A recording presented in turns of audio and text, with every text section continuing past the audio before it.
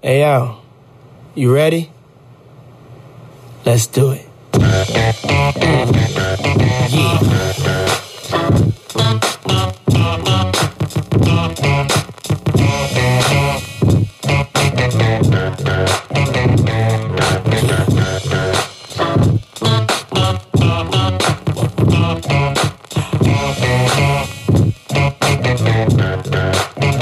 Come on. I'm the definition of half man, half drum. Oh,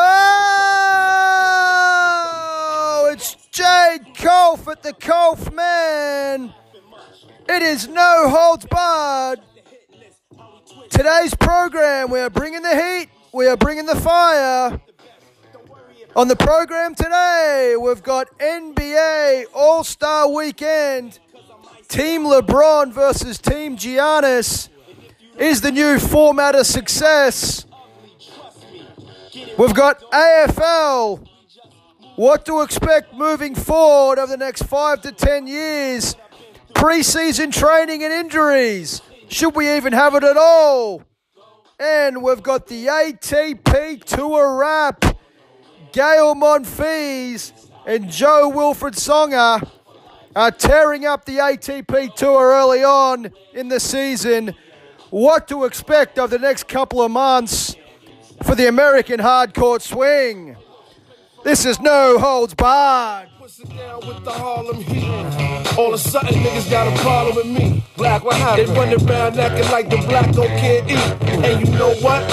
For some strange reason, I'm on for this medication, feeling deranged, needing for y'all to put the word out. Come on. We ain't leaving. We trying to be rich before we all stop breathing. Therefore, we kinda hustle lanes.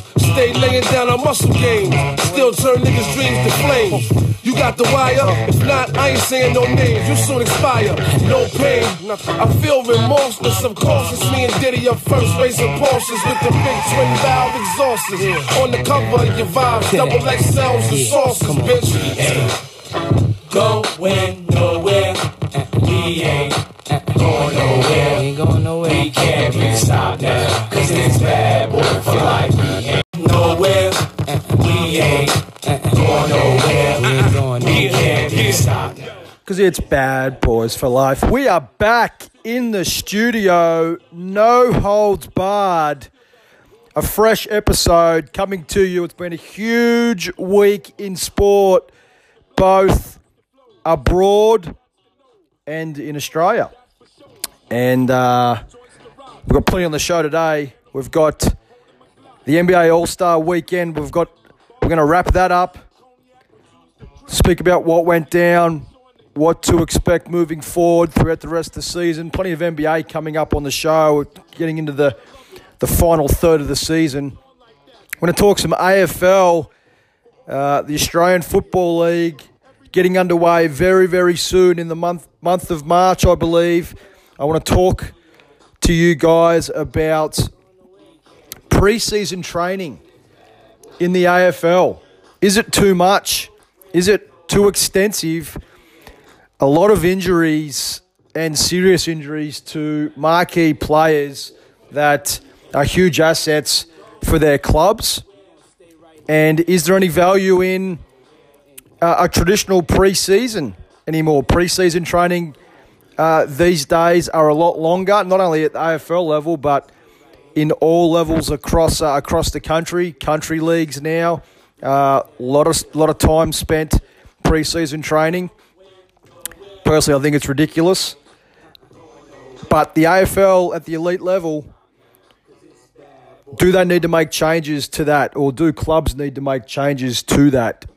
With players such as Tom Mitchell, Sam Doherty, Jordan De Goey, these guys are huge assets for their clubs, respectively. AFL pre-season, it's on the agenda.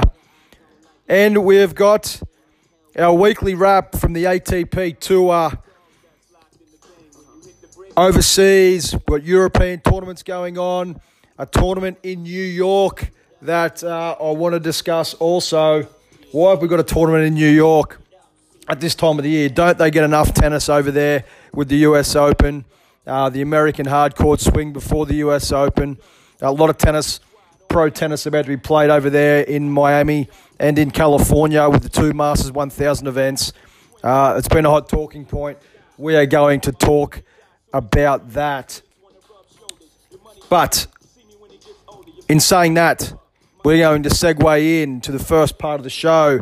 NBA All-Star Weekend took place in Charlotte over the last couple of days. And the marquee event on the NBA calendar,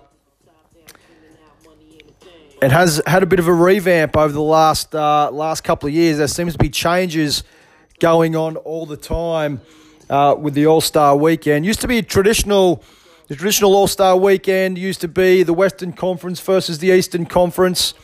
Picking the squads with the fan vote plus a coach's vote, I believe. Now this year they had Team LeBron and Team Giannis, where the conferences have been thrown out, and they had a live draft on TV where LeBron James and Giannis Antetokounmpo had to pick their teams. So the conference is no longer relevant, and I said both players pick their teams in a live draft, and then they go head-to-head on the All-Star on the Sunday there in Charlotte in North Carolina.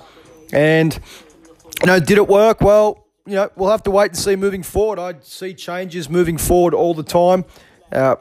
People and the fans, they want different stuff. They seem to get bored with the traditional way things are done these days. I personally don't understand it. If it's not broken, you don't need to fix it.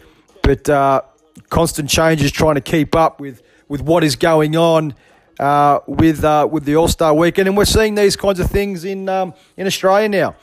We do model a lot of our sport on the American models, and with the AFLX controversial about to get started here in a couple of weeks' time, tweaks going on there. So they are always looking to keep things upbeat and keep things fresh. They don't want things to get stale. And it was Team LeBron over Team Giannis in a high-scoring affair. These All-Star games, high-scoring affairs now, no defense being played. It's more of a highlight reel than anything. But on the Saturday, we had the three-point shootout. We had the NBA Skills Challenge, and we had the Slam Dunk competition. Jason Tatum of the Boston Celtics won the Skills Challenge. Hit a half-court shot against Trae Young in the final to get the win. So Jason Tatum taking it the Skills Challenge. Joe Harris of the Brooklyn Nets won the three-point competition. Now, has anybody out there heard of Joe Harris? No, and I hadn't either. He took out Stephen Curry in the final. Curry in the semis really stole the show in his hometown. He made 10 straight threes and 5 straight money balls in the semis, but it was Joe Harris of the Brooklyn Nets, the three-point specialist, the three-point mad bomber out of Brooklyn, who won the NBA three-point competition. And the dunk competition, they've really tried to revive this over the last couple of years. It's really got to the stage where how many dunks can you possibly perform to keep things fresh? And it was the Oklahoma City Thunder's rookie Hamidou Diallo who won the dunk contest. He actually jumped over 7'1" Shaquille O'Neal and jammed the ball down into the hoop and up to his elbow and hung from the rim, and then popped his shirt open and he had a Superman shirt underneath. So Diallo won the slam dunk competition. Dennis Smith Jr. of the New York Knicks. Now this guy's got plenty of bounce, plenty of athleticism. He is an explosive young player. He was my pick to take it out, but he pulled up short. What took away from his dunks is just the amount of attempts that he had to really get the job done. time and time again, fans were getting frustrated, and he pulled up short. It was Hamidou Diallo of OKC, a worthy winner there in the slam dunk competition for 2019. Coming up next, we're going to take a break. We're going to talk about the game itself, what it may entail moving forward. And I'm going to talk about the MVP race. Who's it going to be? Who are the guys that at this stage are in the MVP race as we leave All-Star Weekend and head into the final third of the season as we head towards the playoffs in the NBA season. This is Jade Culph at the Culphman. You're listening to No Holds Barred. Trying to block me, dog. Catch them solo, they G's, don't shot me, dog. But get the fuck, slide on out the way. And let BG ease down the shine lane. Let the diamonds from the jewelry light shit up.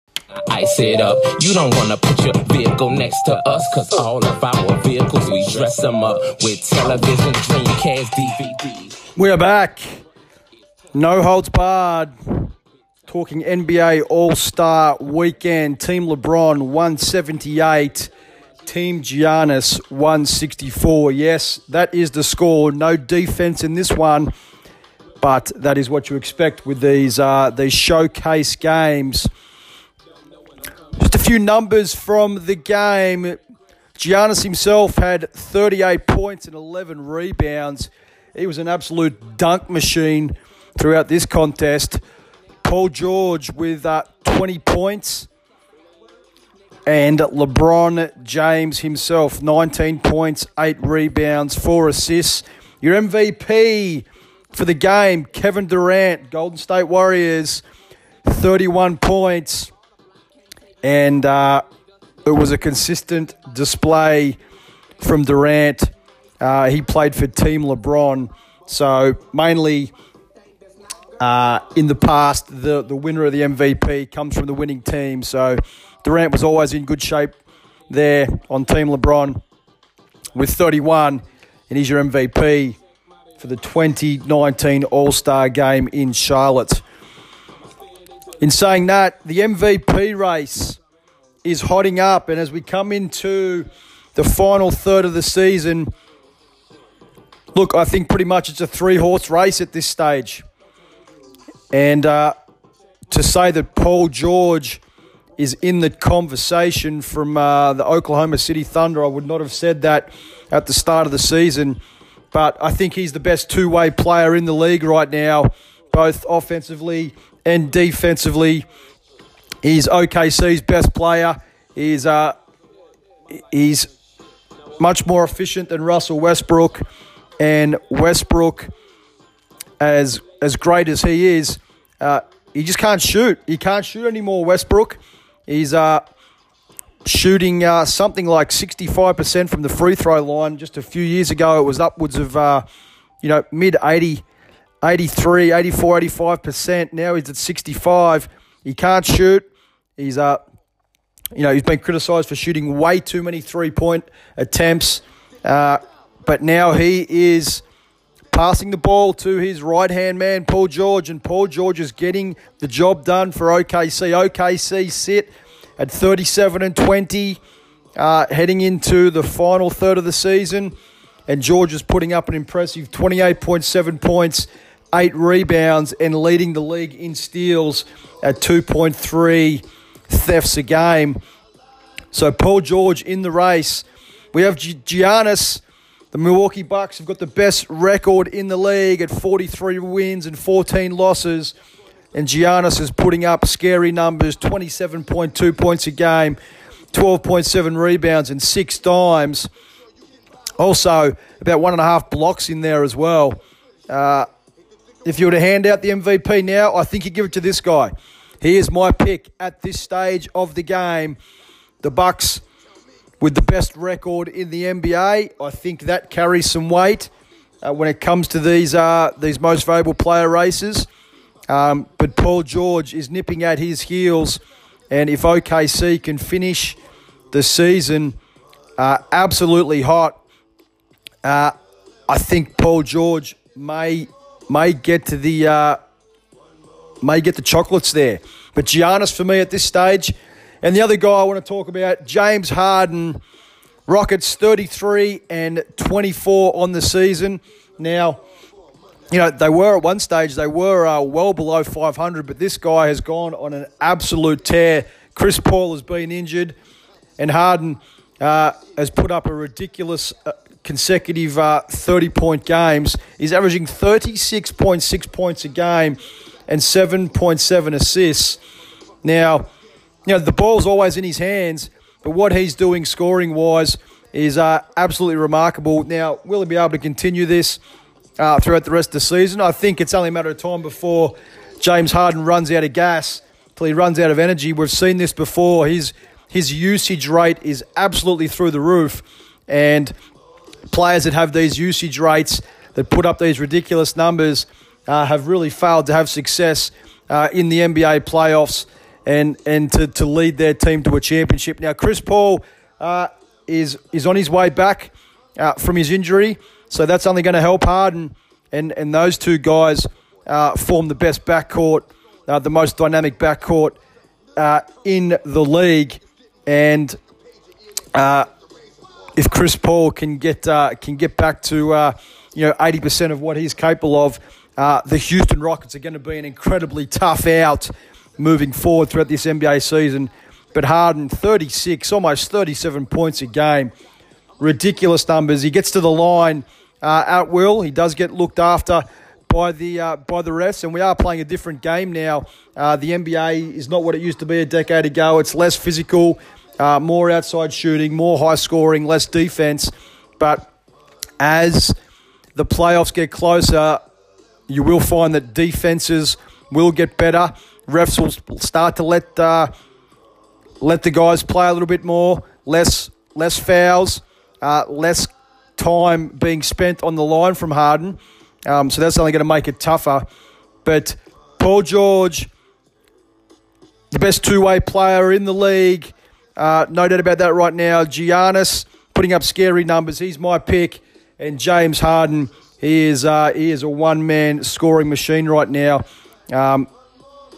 Being isolated at the top of the key, shooting step-back threes like they're going out of fashion and getting to the rack at will. He is a real handful to guard.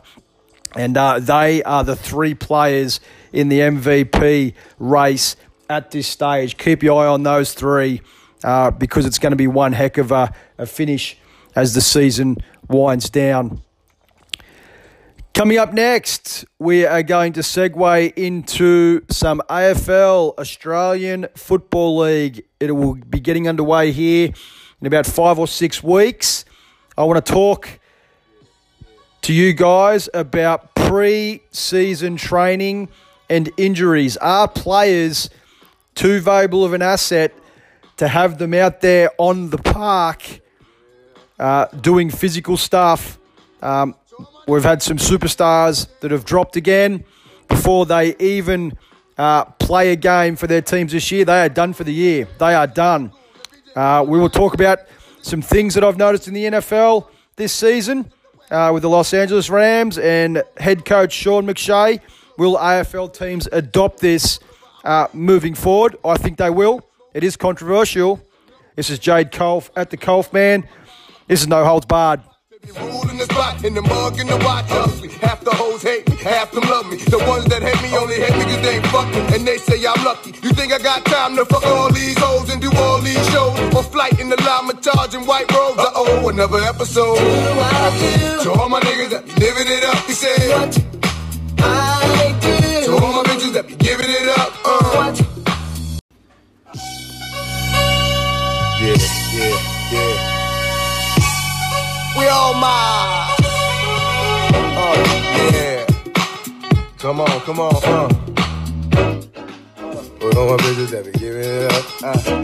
We are back. No Holds Barred. Back in the studio. Another episode. And it's an action-packed show, as always, with plenty of fire. And I've got plenty of heat coming up now on this next topic. And it's AFL football. The Australian Football League will be getting underway here once again in less than a couple of months, looking about 5 to 6 weeks before the serious stuff gets underway. And pre-season training with all these AFL clubs. They train harder than ever before. They only get upwards of 5 or 6 weeks off after the season finishes, and then they're back working on their fitness, working on their physical capabilities, really trying to get in tip-top shape for the season. But in saying that, is it really necessary? Yes. Probably thinking like, what are you talking about? Of course you have to train, but these days players are more and more valuable to their clubs than ever before. You've got to look at it like a business. They are assets to their clubs. And when you have marquee players going down with injury that are not going to set foot on an AFL ground this year in your club's colours, you've got to be concerned. And it is concerning. And, it begs the question, is it really necessary? Bums on seats, memberships, money coming into the club is very, very important.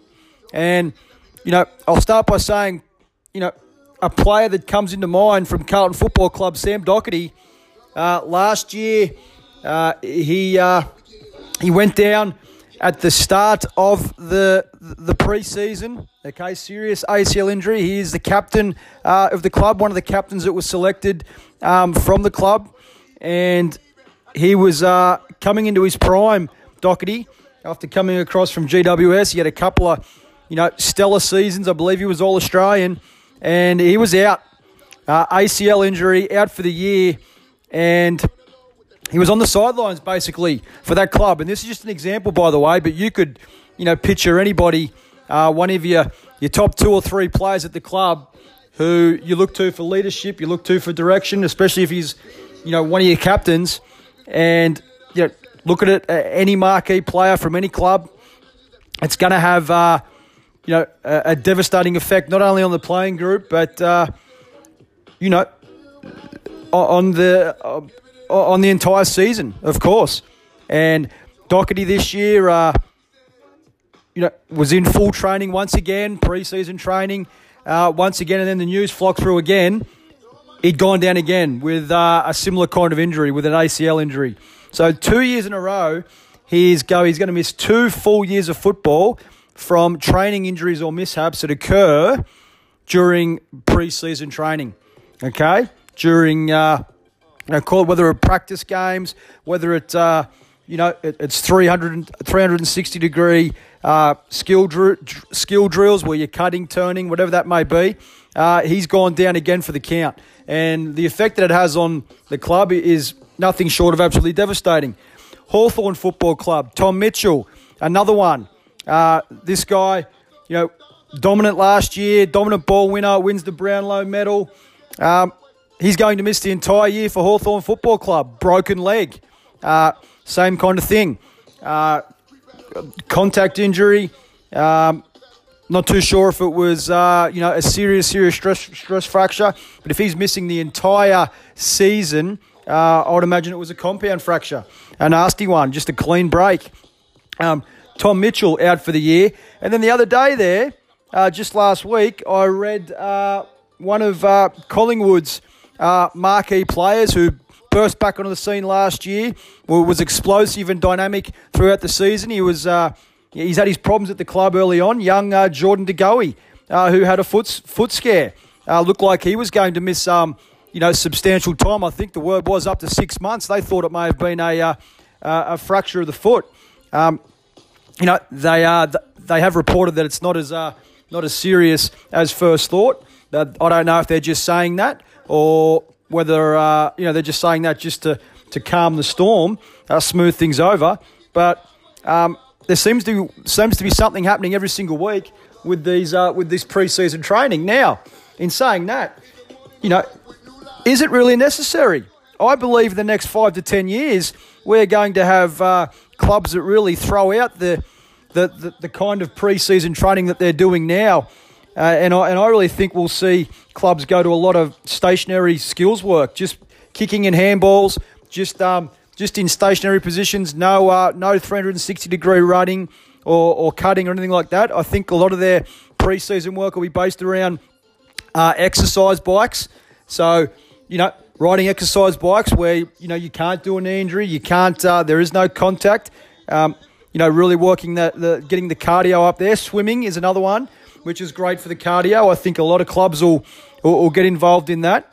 And as I said, obviously weights in the weight room. So spending a lot of time, obviously, for strength and conditioning purposes with the upper body. I believe they still do that now, of course.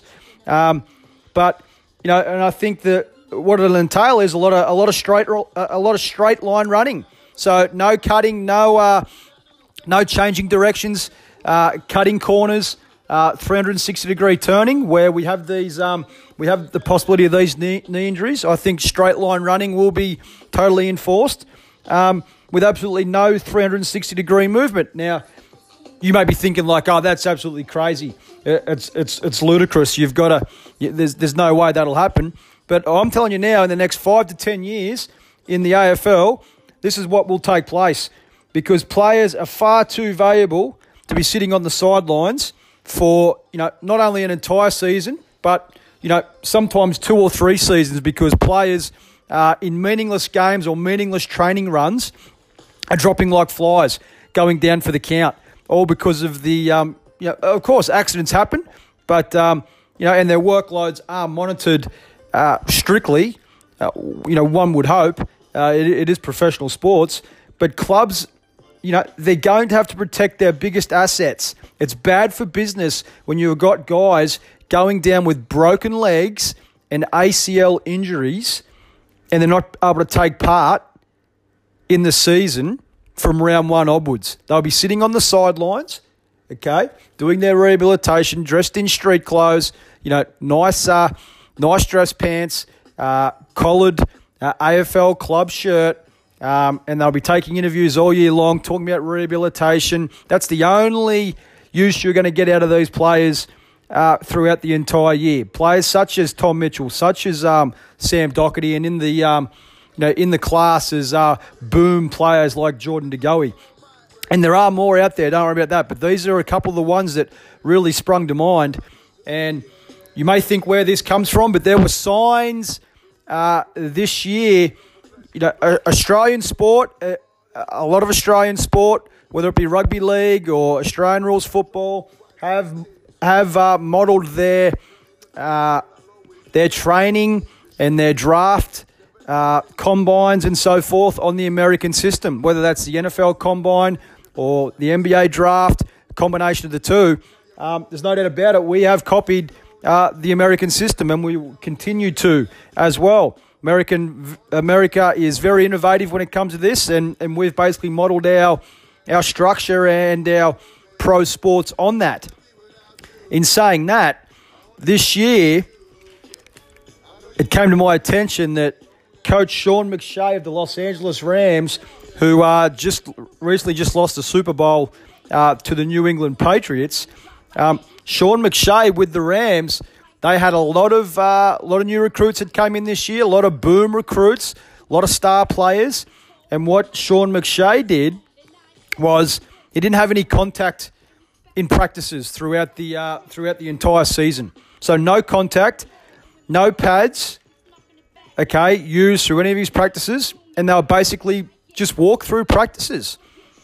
So not going at 80%, 90% or 100%. They'll just walk through practices, what they were going to execute on game day, on NFL Sunday, running through the plays at walkthrough pace. So there was no contact, no chance of injury, and so players were fresh come NFL Sunday. That was McShay's focus. Now, as far as I know, I don't believe anybody was doing that throughout the NFL, but McShay, and he stuck to his guns all through the year. His attitude was, I need these guys fresh for Sunday so they can go all out. That's the main thing, and they're not going to be fresh after a long season if I'm just adding to their workload with full contact practices and training days throughout the week. So He went with the walkthrough practices, so guys were fresh and ready to go on Sunday. Now, this, I don't think this will be a one-off thing. I think you'll start to see franchises and clubs do that next year in the NFL, and it's only a matter of time before someone catches hold of this in AFL circles and starts to deploy a similar kind of stance, a similar kind of structure, especially when guys are dropping like flies and you're losing your marquee players. So I expect to see this over the next 5 to 10 years in terms of the pre-season. I don't expect there to be full contact, and I don't expect a lot of these clubs to go as hard as they do. I think there'll be a lot of stationary work, with skills work, obviously with kicking, handballs and marking. As I said before, swimming, plenty of that. The exercise bikes will get a real workout. Weights will continue the same way, and I think there'll just be a lot of straight line running with no cutting and absolutely no 360-degree movement. And, in terms of practice games as well, I think they'll be done with as well, because when it's all said and done, you want your best guys and your best athletes and your number one assets ready to go round one, and they are absolutely no good on the sidelines. I don't think this will be the last you hear of this. I've had guys, say to me, I've spoken about this over the last couple of months. I've had guys say, "Oh, you're crazy. What a load of rubbish." Well, you know what? It's going to happen. It's really as simple as that. This is not a load of rubbish. As I said, you've got a player who you're paying $1 million a year, and you're not going to get him out on the park for the next 22 rounds of AFL football. He's just sitting there on the sidelines. Well, he's absolutely useless to your team, to your list, to your franchise, and to your club. So it's only a matter of time before these clubs and these coaching staff say, nah, we've got to protect our biggest assets, and the biggest assets are the players, and this is not going to go away. So expect over the next 5 to 10 years, pre-season training and the rigours of it, and what it is able to, what it's doing to the players, okay, that are breaking down. It'll be scrapped. It's really as simple as that. And if you think that is not going to be the case, then you are totally misinformed. You've got rocks on your head, and you need to study the ins and outs of professional sports a little bit more closely. This is Jade Culphman, the Culphman. This is No Holds Barred. You won't be the only nigga with bags, huh? You can't get that crack, huh? You count the money at the end of the night, huh? You on a G8 plane, huh? You full of that diesel, huh? You ducking them people, huh? Your face was on the news last night, huh? You the one rising the dudes out their shoes last night, huh? You don't go in the project when it's dog, huh?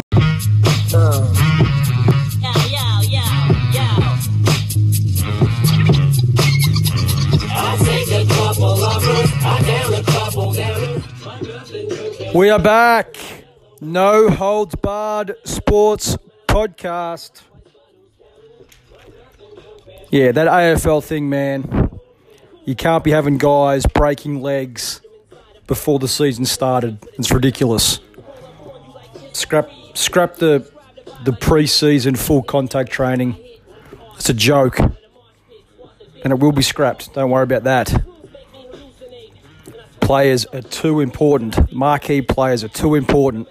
And eventually you will see them wrapped in cotton wool. In saying that, we're going to segue on to the tennis portion of the show. And we'll get into the results of what's been going on in the ATP Tour over the last round of tournaments.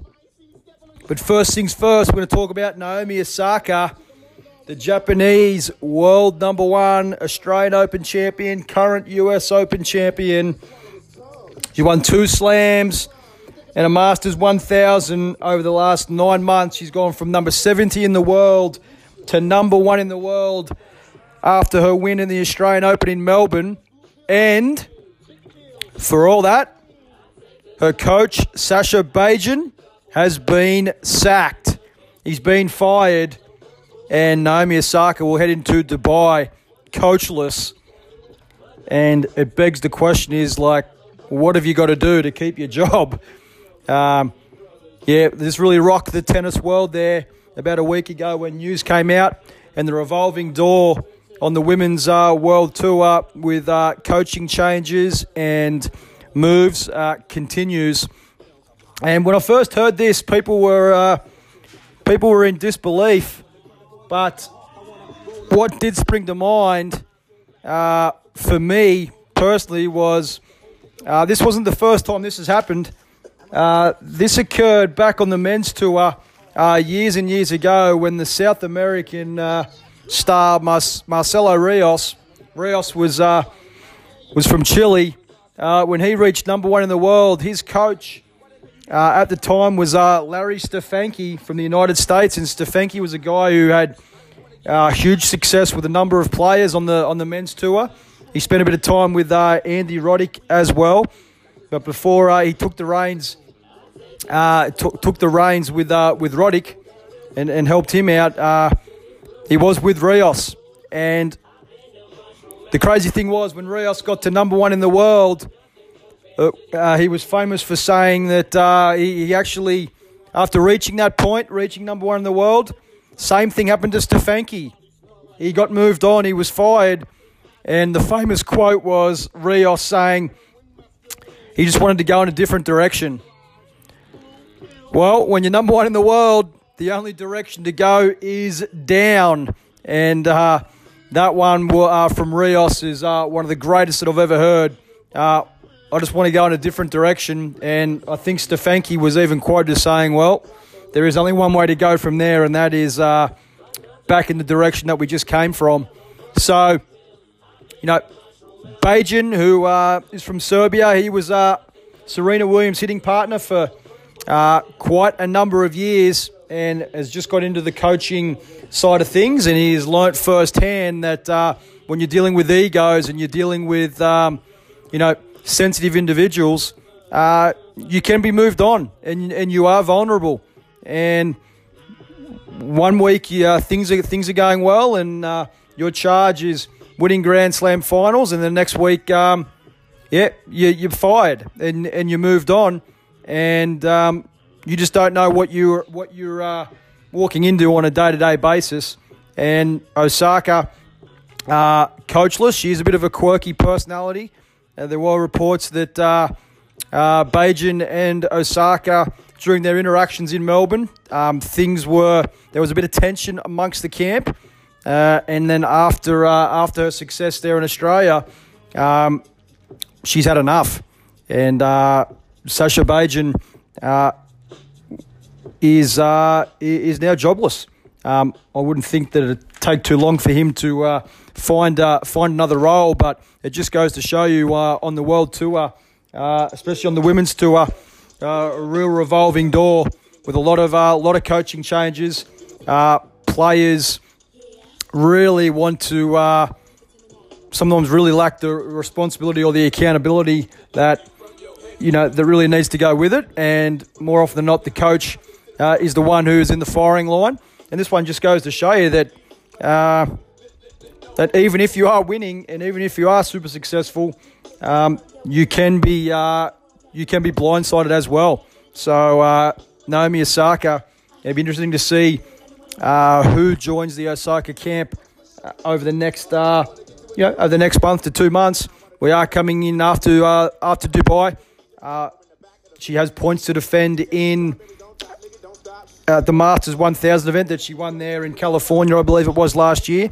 So there'll be at Key Biscayne, and then there will be the Miami 1000 down there as well. So coming into a really important part of the season after the Australian Open.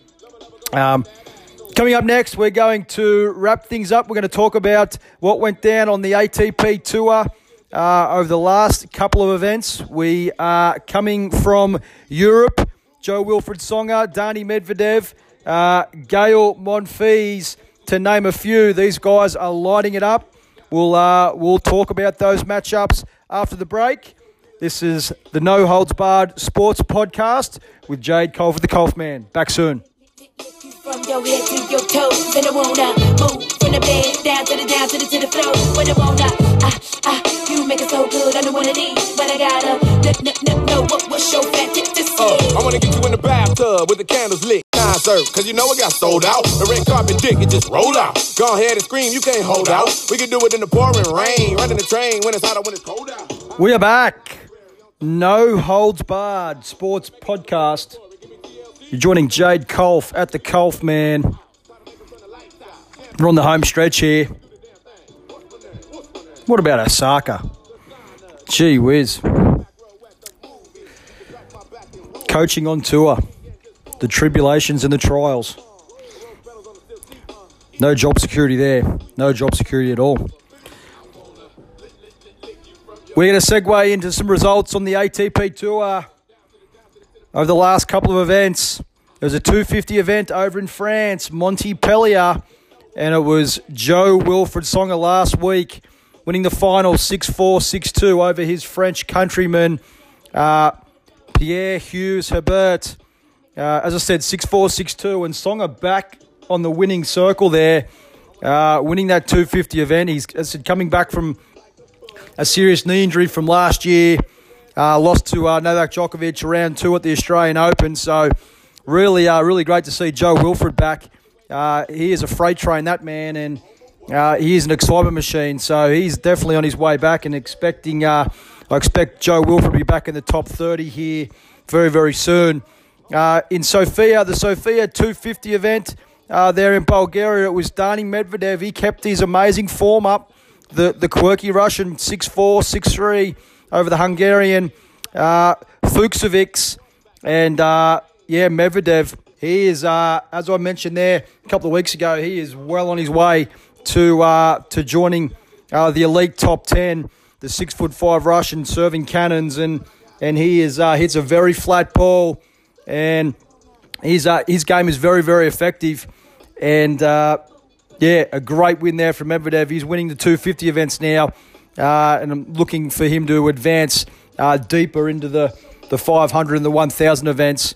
There was an event in New York, the New York 250. I don't know why this event is popped up in New York. They get enough tennis over there in the United States. They're about to have back-to-back Masters 1000 events over there in California and Miami. And, of course, they've got the US Open and the American hardcourt swing. So why they're jamming a 250 event in New York is beyond me. It was just an event where they could play a lot of their young up-and-comers and give them an opportunity to get easy points and to get some wins on the main tour. Really looked like a real beat-up. And when I saw the highlights, there's about 50 people in the stands. It really was poor. And I'm not too sure what value that provides, having that event there in New York at that time of the year. Give it to someone else, another country who's starved of professional tennis. The United States don't need another event. Been saying that. It was Riley Opelka, a young American, surprise, who took the title over the Canadian Braden Schnur, 6-1, 6-7, 7-6. I don't know much about Schnur. He's a Canadian, about 23 years of age, about 150 in the world. And Riley Opelka, he had a win over John Isner in round 1 at the Australian Open. He's about 6'10", and is basically a serve bot. Not much to his game, just serving cannons. But as I said, the event in New York, America got what they wanted there. They wanted an event there for all their youngsters and up and comers to play. I believe it was about half the draw there in New York at that 250 event were Americans, and there was 6 of 14, I believe, in the qualifying draw. So absolute joke. Don't get me started on that. They need to scrap it for next year. Really disappointing, that one there. The Argentinian Open, the 250 event there in Buenos Aires, and it was Marco Cecchinato of Italy over Diego Schwartzman, 6-1, 6-2. Cecchinato, you may remember him. He made the semi-finals of the French Open there last year, beat Novak Djokovic in an epic quarterfinal, which really catapulted him up to the top 20 in the world. I saw Cecchinato up close in Australia, and he lost first round in 5 sets, but geez, I'll tell you what, he was good to watch. really fluent serve, runs around, crunches the forehand. I'm expecting big things from him during the clay court season, and I see him, if he can maintain his ranking where he is right now, I see him pushing towards the top 10. I really do. And Cecchinato, a dominant display over Schwartzman, 6-1, 6-2. He loves the dirt. He loves the clay courts, does the Italian. And coming into the clay court season, he's one to make a move towards the top 10. And last but not least, we had the Rotterdam 500, which was the biggest event over the last couple of weeks. And it was the flamboyant Frenchman, Gael Monfils, had an incredible couple of weeks. These are the players that Monfils has beaten over the last 2 weeks. He's beaten David Goffin, beat him round 1 in Rotterdam. He beat the Greek sensation Tsitsipas last week. And he beat Medvedev. He beat Dani Medvedev in Rotterdam in 3 sets. Then he beat Stan Wawrinka in the final in 3 sets. So Monfils, really out of nowhere. I believe he lost round 2 in Australia, but this is what this guy's capable of. Lost in Bulgaria. Medvedev beat Monfils, so he lost to the winner of that event. But then he reversed it in Rotterdam, beating Medvedev in an epic match in 3 sets, and then he got the win over Stanley Wawrinka, 6-3, 1-6, 6-2 in a cracking contest. Wawrinka beat Nishikori in the semi-finals there. So Rotterdam was really loaded up with some real elite quality athletes and talent there. And Gael Monfils was the last one standing in an impressive display. And when he really is focused and happy and fresh, he's as entertaining as anyone. I believe he's one of the most talented and gifted athletes in all of world tennis, and it's great to see Monfils win arguably just about the biggest event of his career, the Rotterdam 500. He's made semi-finals of Grand Slams before and has been top 5 in the world. And hopefully Monfils can make a run back to that top 15, top 10 with some consistent results. The tour this week heads to Rio. It heads over to Brazil for the South American swing. They've got 2 events over there. The first one, the Rio 500 on the dirt. We've got a 250 in Marseille in France. Monfils, I believe, is playing there. And then Delray Beach, more tennis stateside. That one's probably the weakest event of the 3 on display on the main ATP Tour this week. I believe Kyrgios, Millman, some of these Australian guys playing in that Delray Beach event because they're able to get into that event. But we will talk more about that on our next episode at No Holds Barred. Coming up next, we're going to take a short break. We'll wrap up the show. This is Jade Culph at the Culphman. This is No Holds Barred. Shit howling like a dog, sweat poured, we hit the floor, it don't quit. Another one rip, it's just another victim of your infamous late night chick. I'm not the type that get involved in. If you want romance, you should just stick who you already with. If you in that mood, you can't just hit me on that late night chick. I'm not that type that get. We are back. No Holds Barred Sports Podcast.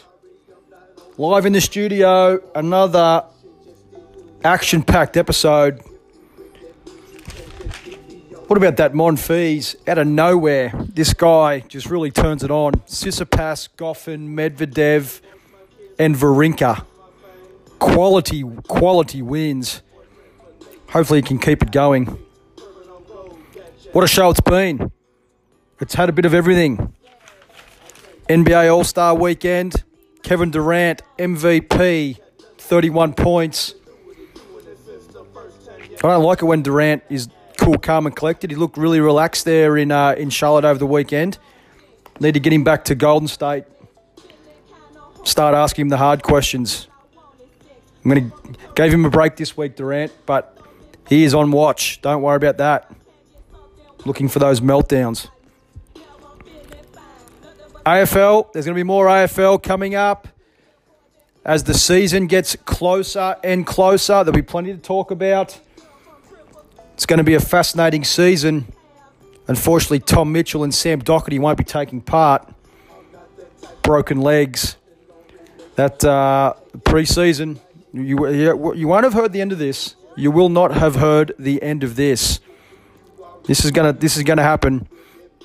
And we'll have more tennis from the World Tour on next week's show. As I said, Brazil, the Brazil Open, the Rio 500. We've got Australians playing in Delray Beach. And then we've got a 250 event in Marseille. And we'll keep you posted on Naomi Osaka, who is coachless after firing her coach, who is going to join the Osaka camp over the next couple of months, if anybody. Maybe she goes coachless for a while until they find a good fit, whatever that means. It's been a great show. Been fantastic bringing it to you. Stay tuned for the next episode later on this week.